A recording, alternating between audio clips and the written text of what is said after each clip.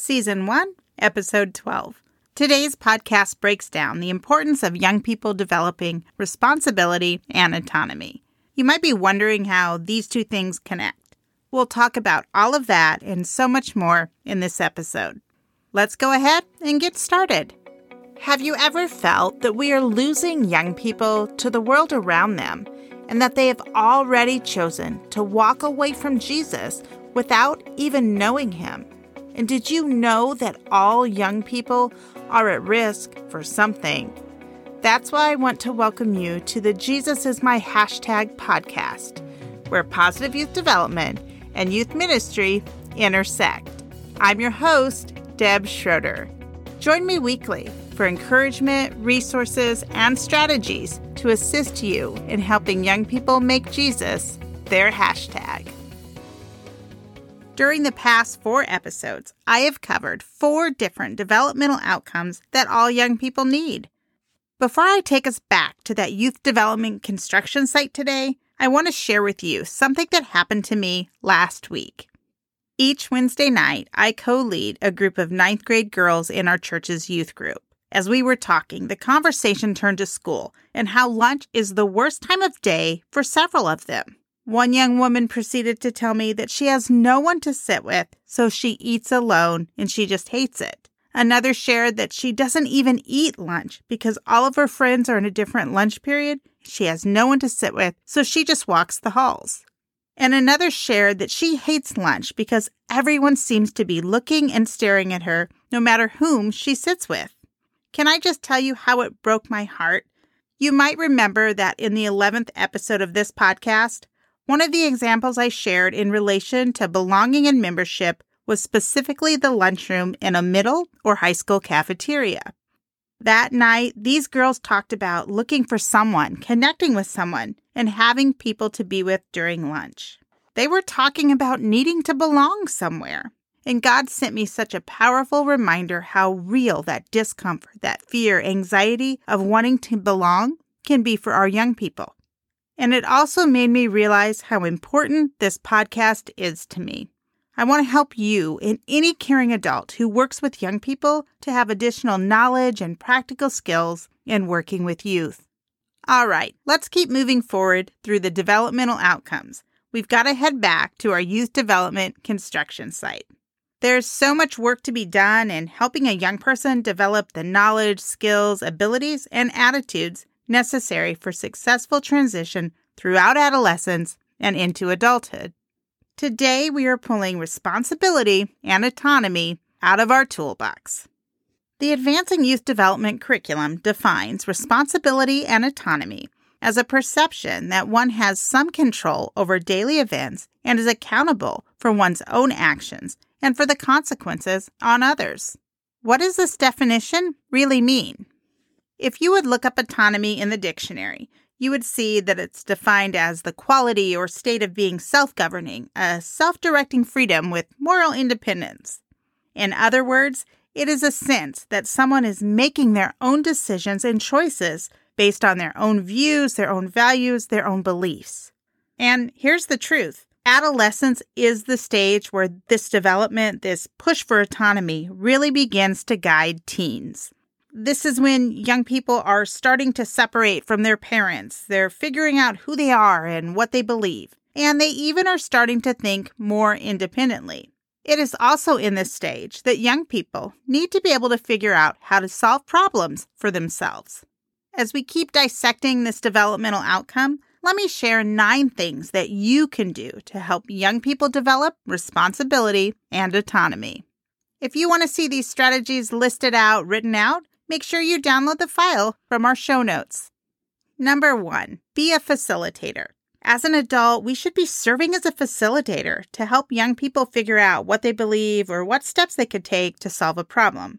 We also can help them learn how to think through consequences that would be a result of their actions.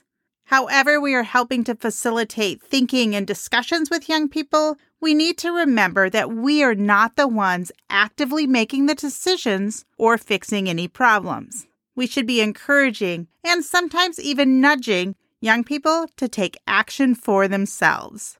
And as a parent, we really need to be shifting to the facilitator role and allowing our young people to make small decisions for themselves so that they can continue to build upon these decisions, these experiences, and grow their confidence. Number 2, create safe opportunities to try new things. To help young people develop responsibility and autonomy, we need to create safe opportunities for them to try new things. Whether they are stepping entirely out of their comfort zone or not doesn't matter. The mere act of trying something new, even if it is small, is a step in developing that sense of autonomy.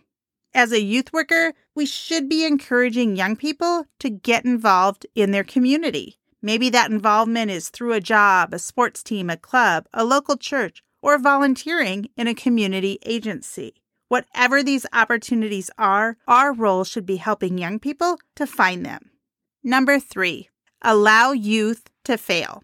Young people have to learn to take responsibility for their own actions and any consequences that come as a part of those actions. They need to experience being held accountable, which means we cannot and should not rescue them. For example, if a young person has a job and they skip work, a natural consequence is that they will lose their job.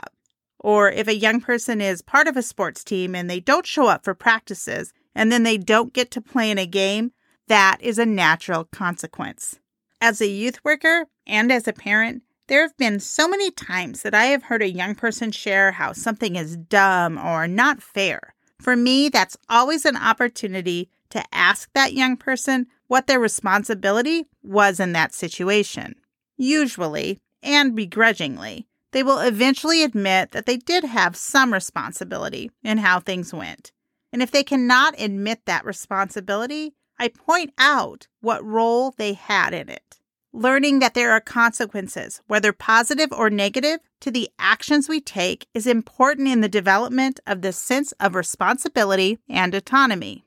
Number 4, recognize youth need different levels of responsibility. During adolescence, youth are developing their own moral compass, their own values. They're also given more responsibility during these teen years, and sometimes they even ask for additional responsibility. This is a normal stage of life for young people.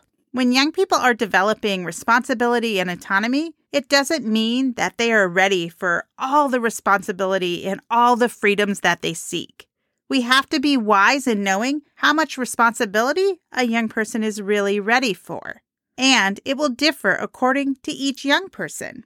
What I ask of my 14-year-old daughter today is different than what I asked of her when she was 12. And it's different than what I ask of my 17-year-old. For example, if a young person struggles with managing money, then giving them full reign over their own finances isn't wise. Working with that youth to help them figure out how to budget, how to spend, how to save is important. In that situation, giving them some responsibility that grows over time is a better way to set them up to succeed versus setting them up to fail. Number 5, give clear expectations. We need to make sure that we are always giving clear expectations to youth about what we want from them and what we expect of them. As young people take on responsibility, they need to know these things. And the more specific we can be, the better it is for that young person. After all, youth are still learning how to navigate the world, and when we give them responsibility, we must also give them clear expectations. Number 6, allow young people to explore their faith.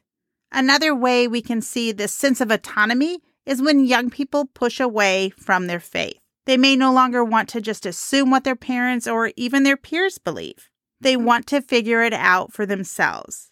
Here's one challenge with this. Young people need the space to figure it out, while also the assurance that they are still loved while doing so. And to make it even more challenging, the reality is that some young people will question their faith and others will not. It just varies, and that's why it's so important to have a personal relationship with individual young people. If a young person would tell a youth group that they don't believe everything in the Bible or everything that the pastor tells them, they need to know that it is a safe place to share those doubts.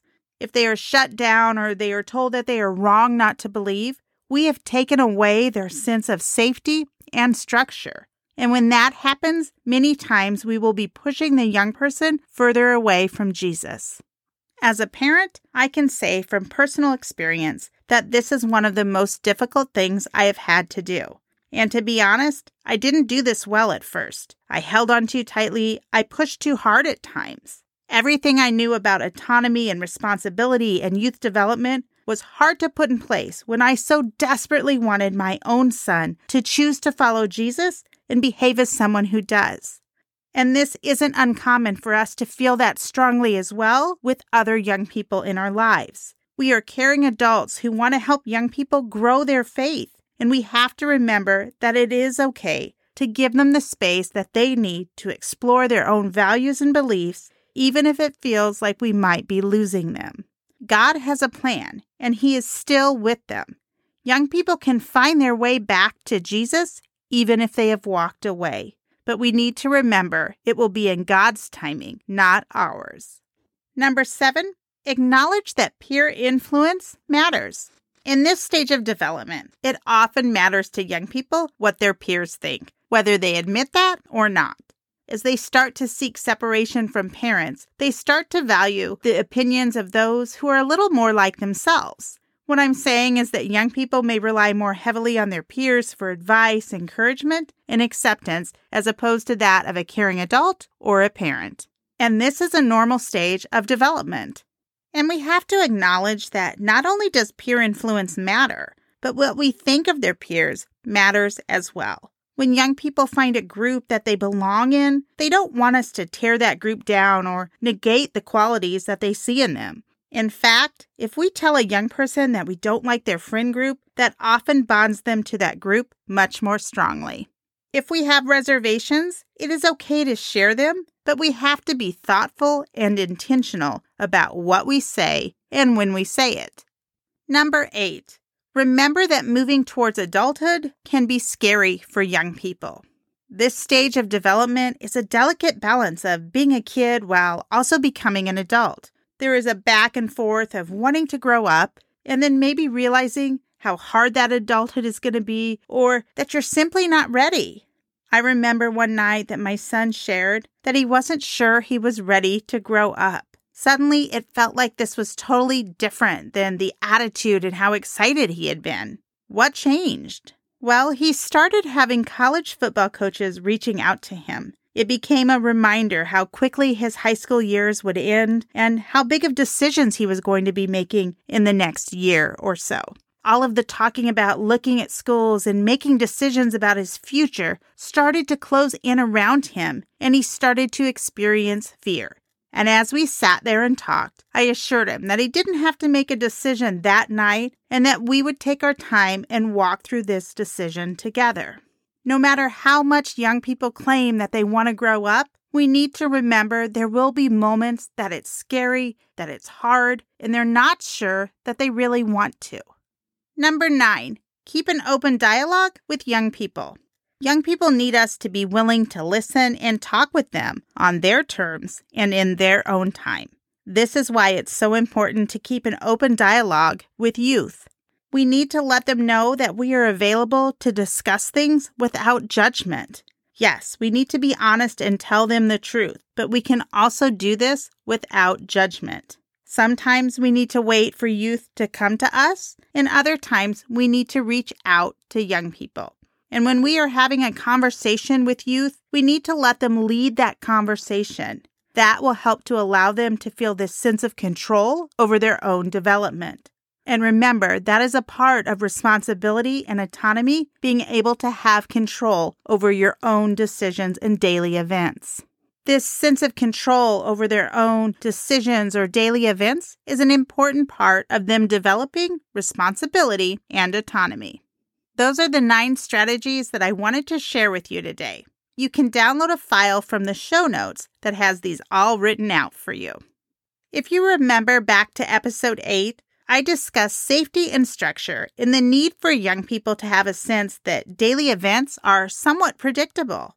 As we look at responsibility and autonomy, we also see that young people need to feel that they have some control over these same daily events. This is a great example that shows how developmental outcomes connect and they cross over into each other. If a young person doesn't feel that things are safe, then they are going to feel like they do not have control. And if a young person cannot experience this sense that they make decisions for themselves, they are not going to feel safe. The way safety and structure and responsibility and autonomy cross over into each other is just an example, one example of how all the developmental outcomes, they interrelate and they connect. And this brings me back to my analogy that youth development is happening at this construction site. As we are drawing from the same toolbox, we have multiple structures and things that we are helping a young person to build and develop. And the more we can visualize the developmental outcomes as an ongoing building process, the more we're going to realize that our engagement with young people will continue to be critical. Yes, this process of youth development is a building process, and we need to realize that when we come from a youth development approach, that is our blueprint for helping young people to transition successfully into adulthood. And these plans, these blueprints, are going to look different for each young person. While this can no doubt be challenging, it is also a part of God's amazing design that every one of us is unique and made for a purpose. This is that intersection of positive youth development and youth ministry. And as we continue to talk about developmental outcomes and all throughout this podcast, we will continually come back to that intersection, positive youth development and youth ministry. They have to come together in order for us to help young people grow in their faith while also helping them to develop into an adult. As we put responsibility and autonomy back in our toolbox, I want you to think about one young person in your life. Think about these 9 things that I've shared today that can help you foster the developmental outcome of responsibility and autonomy. Then I want you to commit to focus on just one of these strategies throughout the next week with that young person. When we are intentional about employing a specific strategy or an idea and better working and engaging with young people, we will see a greater impact. Don't forget to join me in the next podcast episode when I will talk about our 6th aspect of identity, self-awareness, and spirituality. You won't want to miss that because I will be spending time talking about faith.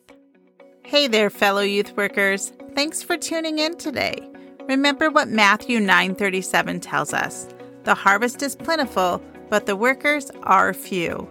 In other words, keep showing up and keep caring.